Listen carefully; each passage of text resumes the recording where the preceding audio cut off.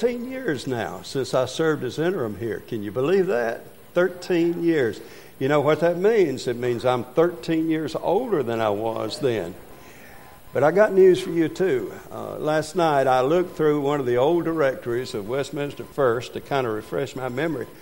And there are a lot of you that are 13 years older, too. I can tell. Well, you know, it was my first interim after retiring as Director of Missions at Pickett 12 Mile Substation. And what a place to begin an interim ministry. I had several after here, and of course I've done a good bit of supply over the years. But I talk to you about you. I really do. I tell people about Westminster First a lot. I couldn't have begun my interim ministries any better place than right here at Westminster First.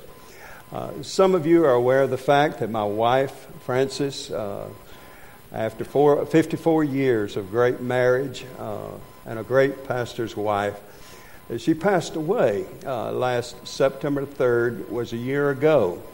And I want you to know how much I appreciate your thoughts and prayers.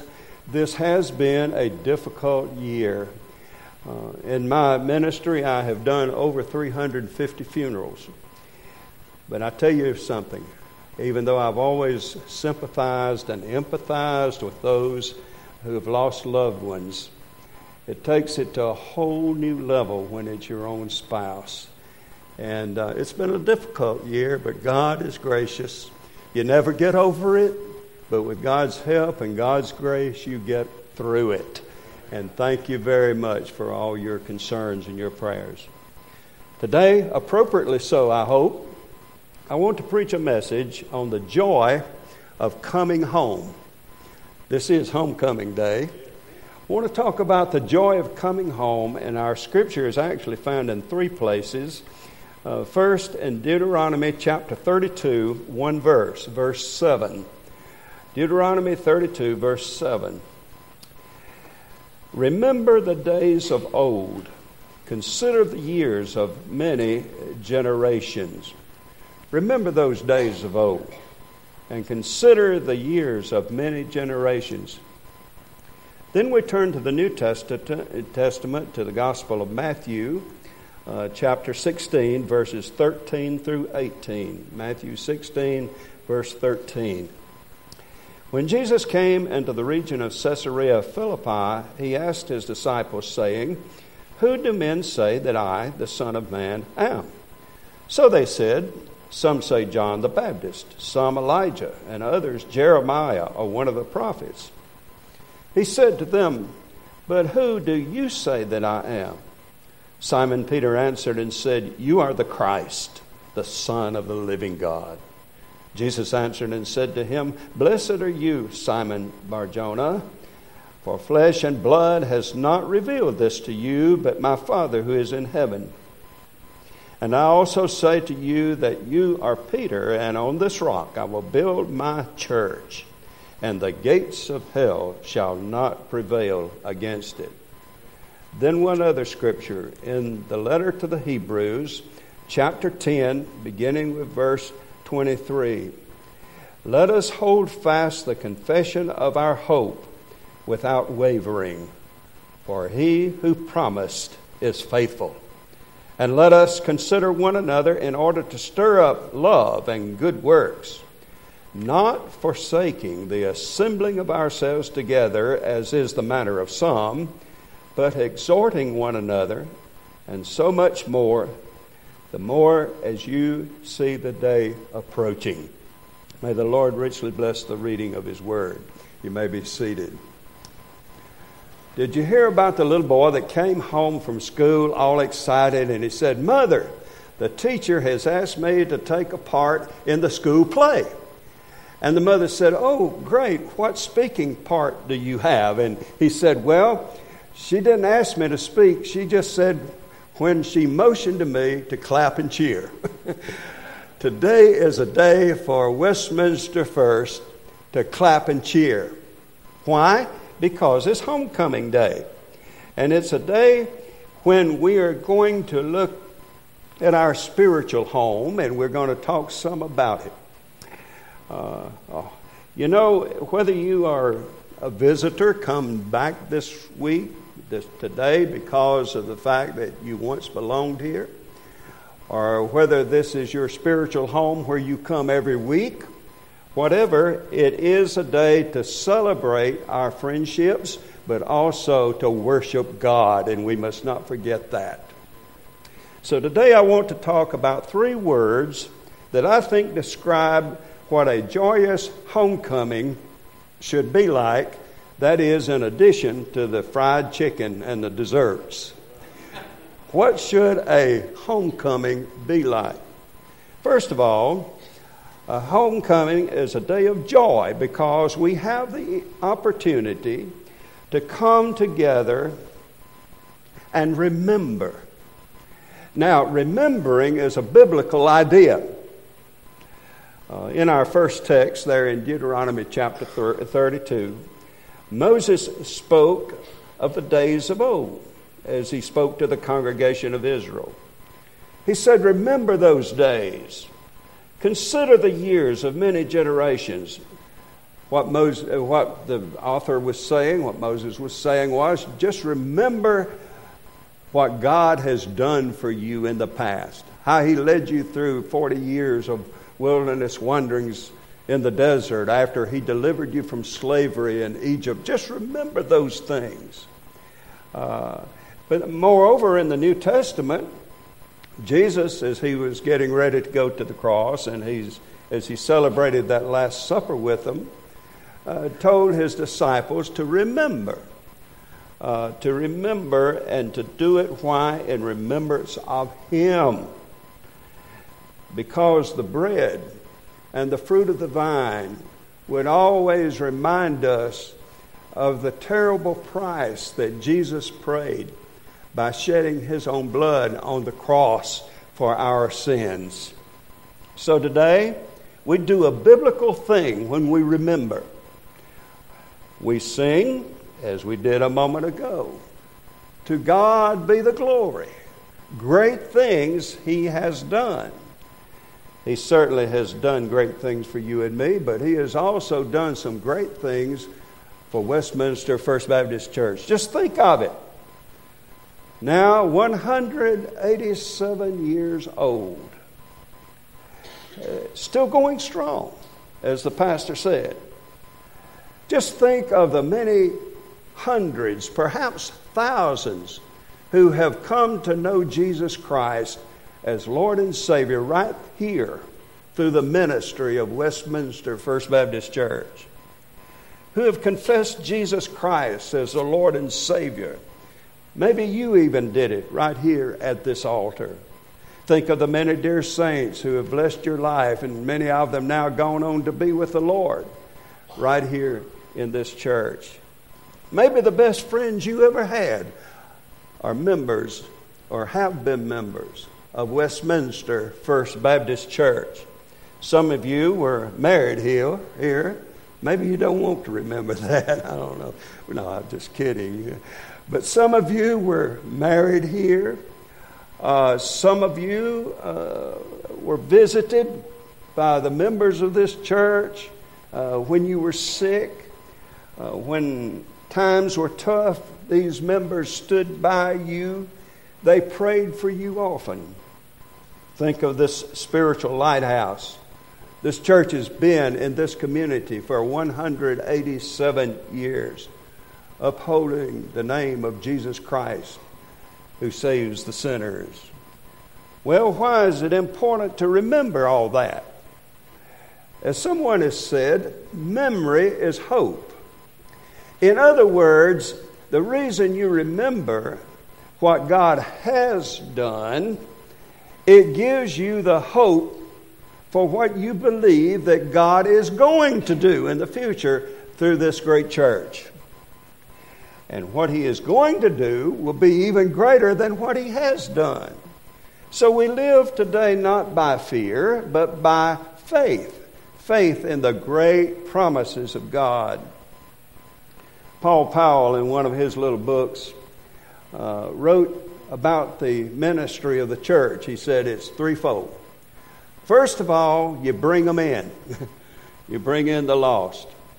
Secondly, you build them up. You disciple them. You teach them. And then you send them out. And so it is that this great church has been doing that. We believe that this church will continue to bring in the lost. Win the lost at any cost. We believe that this church will teach believers to be followers of Jesus Christ as we build them up. And then we believe that you'll be encouraged to be sent out. Some as missionaries, maybe to foreign fields, but all in this community to share your testimony and to share the gospel and tell the good news about Jesus Christ. So this is a day of joy because we have an opportunity to remember what God has done and what we know He is going to do. Secondly, this homecoming day is a day of joy because we have an opportunity to come together and to reaffirm.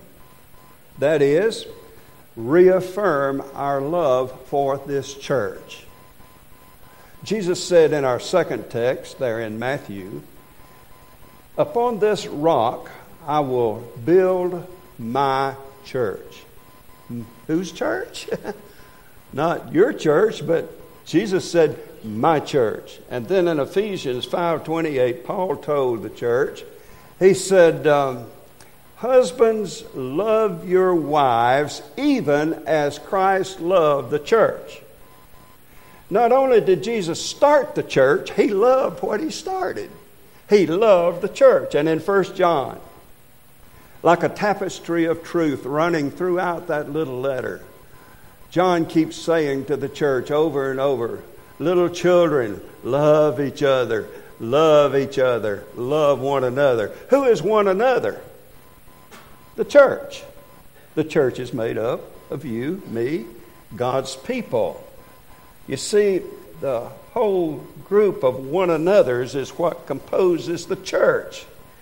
We pray for one another.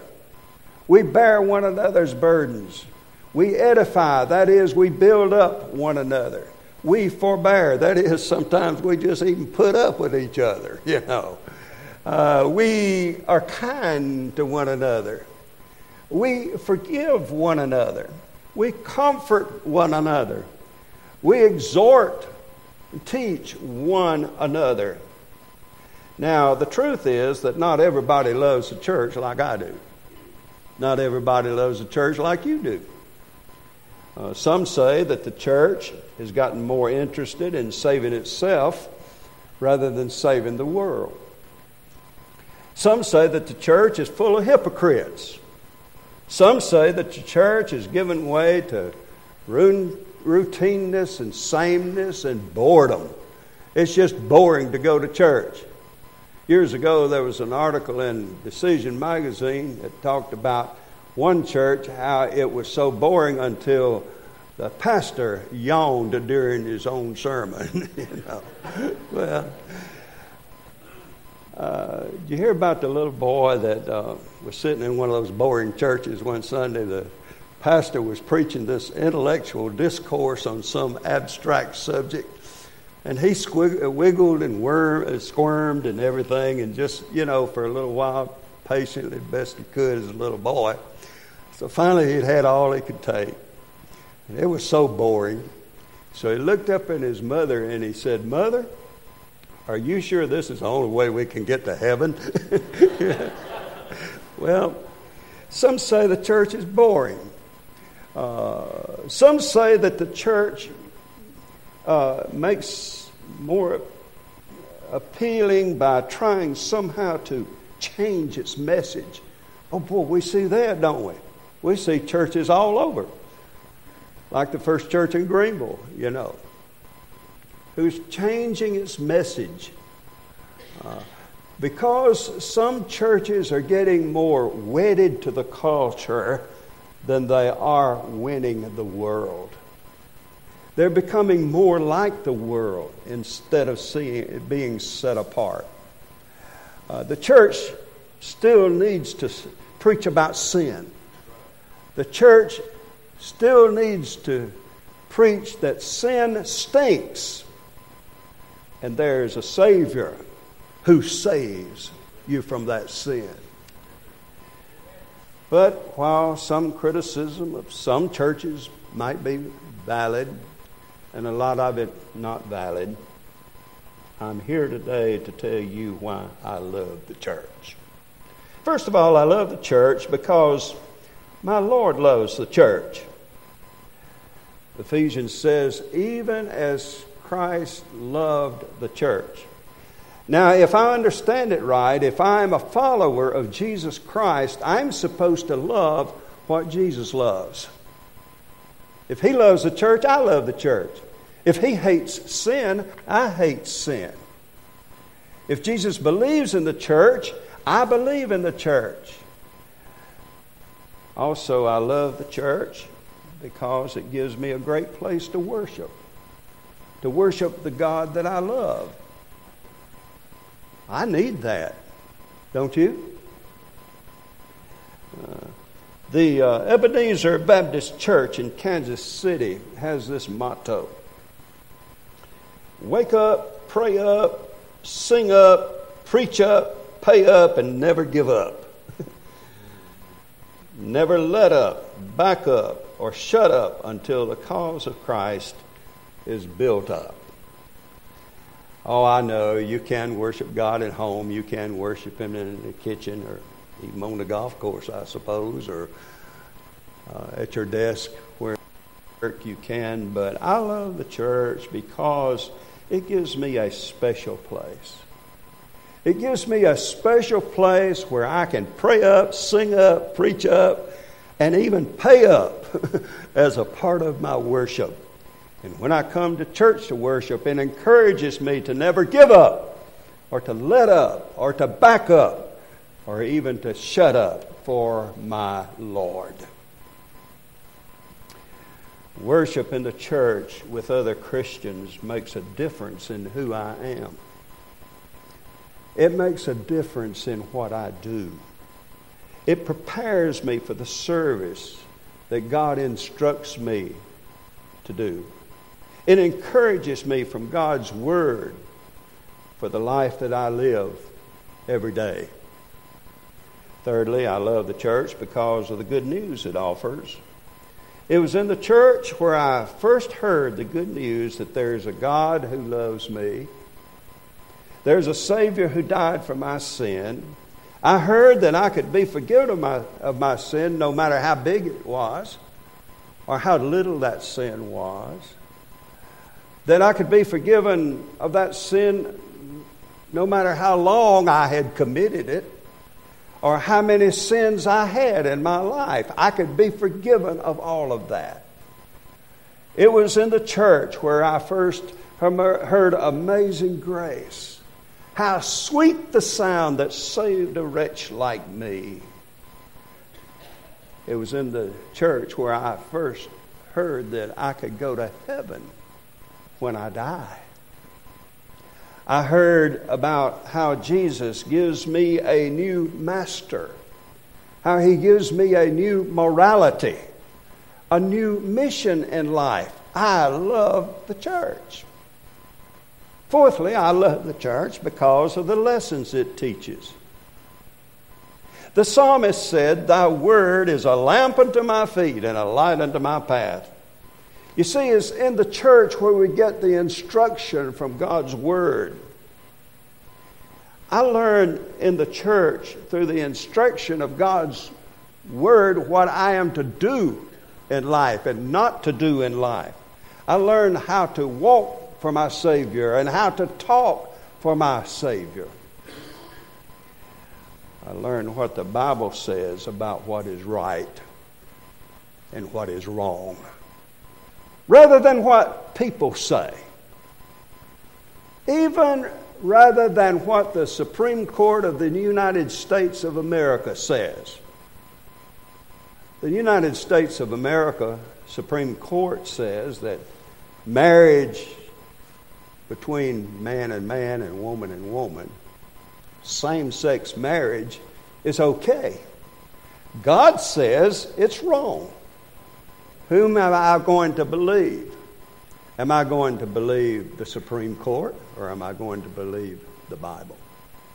And so it is that I learn in church through the teaching of God's Word what is right and what is wrong.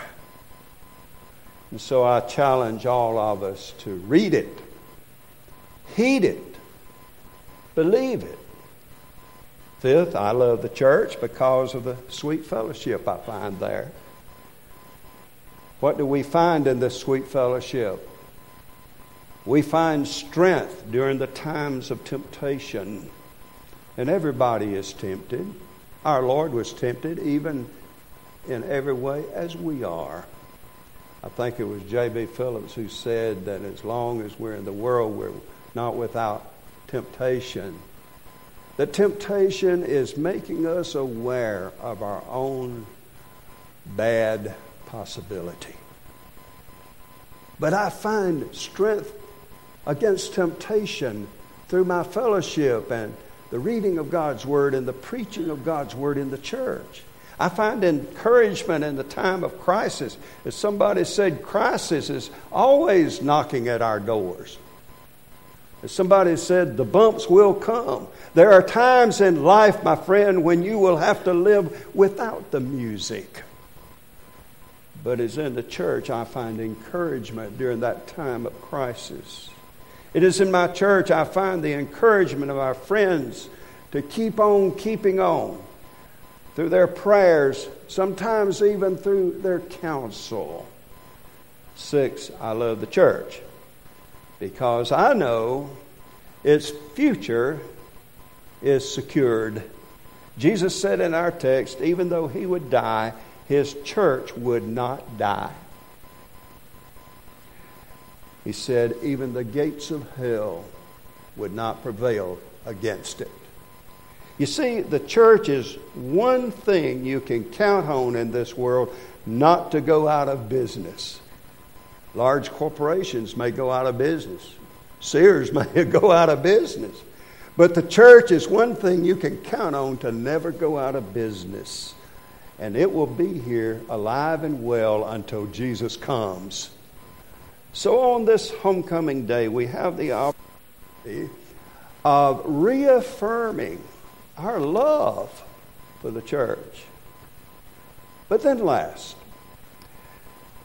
homecoming is a joyous day because it gives an opportunity not only to renew our love for the church, but to renew our commitment to the church. Our commitment to the church. In our third text in Hebrews chapter 10, it says, we should not ever forsake the assembling of ourselves together. That is a biblical command. If you are a Christian, you do not forsake the assembling of yourself with other Christians. Plain as that. Vance Havner was one of our great Southern Baptist evangelists. And he tells a story how his father never needed a revival. He was faithful to the Lord. He was faithful to the church year-round. It didn't take some picture show or a talking horse, some religious movie or anything like that to get him to church. He did not have to rededicate his life every few months because he stayed dedicated all the time. You see, as he said, God never intended for his people to live in fits and starts. Always backsliding and always repenting. That's not what God intended. And yet, Vance Havner was a great revival preacher of our denomination. Why? Because he knew that most of us are not like his father was. We are not always consistent in our Christian commitment.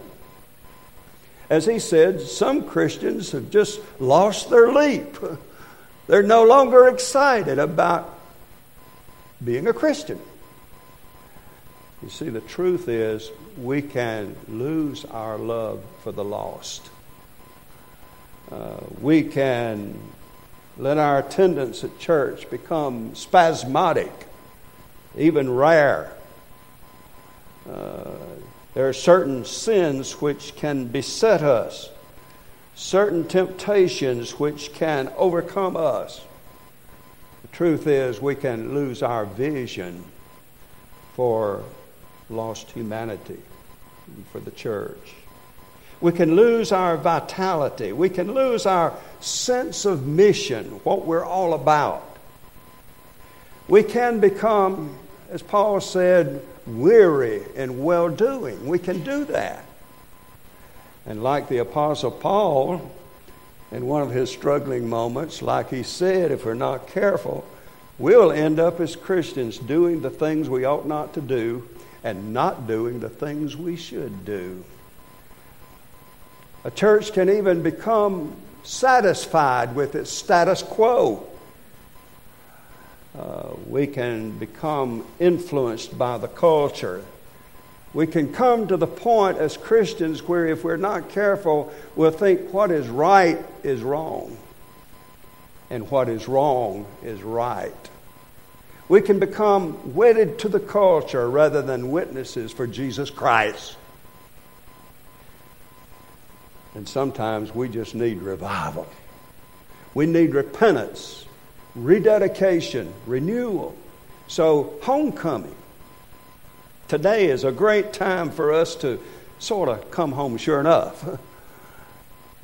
Come home to God by renewing our commitment to the Lord and to His church. We must not only say we love the church, and all of us would say that, but we also must commit ourselves to the church. We must not forsake the assembling of ourselves together because of this reason. My friend, it is very difficult for you and I to stay close to the Lord if we do not stay close to His church. That's a fact. So, what a wonderful day. What a wonderful day at Westminster First, because we have come here not only to meet friends, but we came in a renewed way, in a fresh way, to meet God. Now, we remember what great things God has done through this church. We reaffirm our love for the church, and we recommit ourselves to the church. You know, we are living in a different world, aren't we?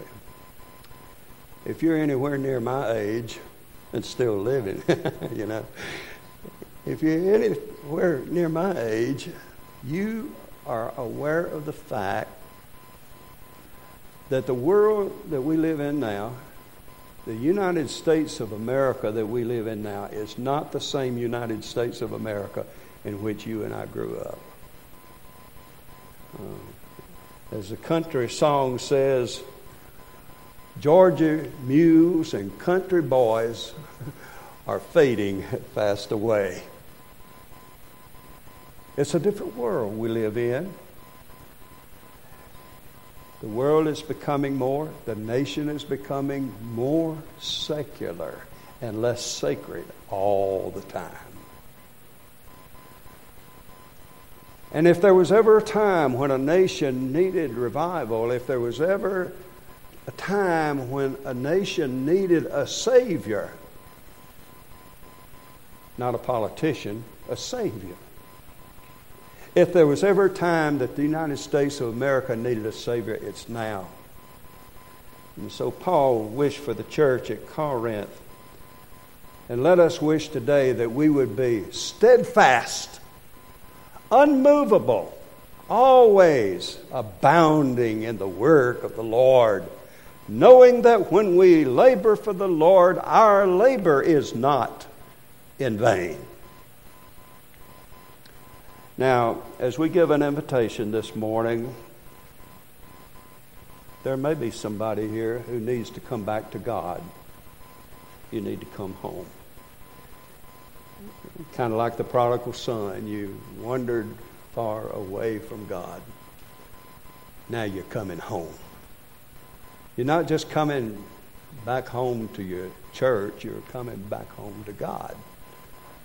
Rededicating yourself, your life to Him.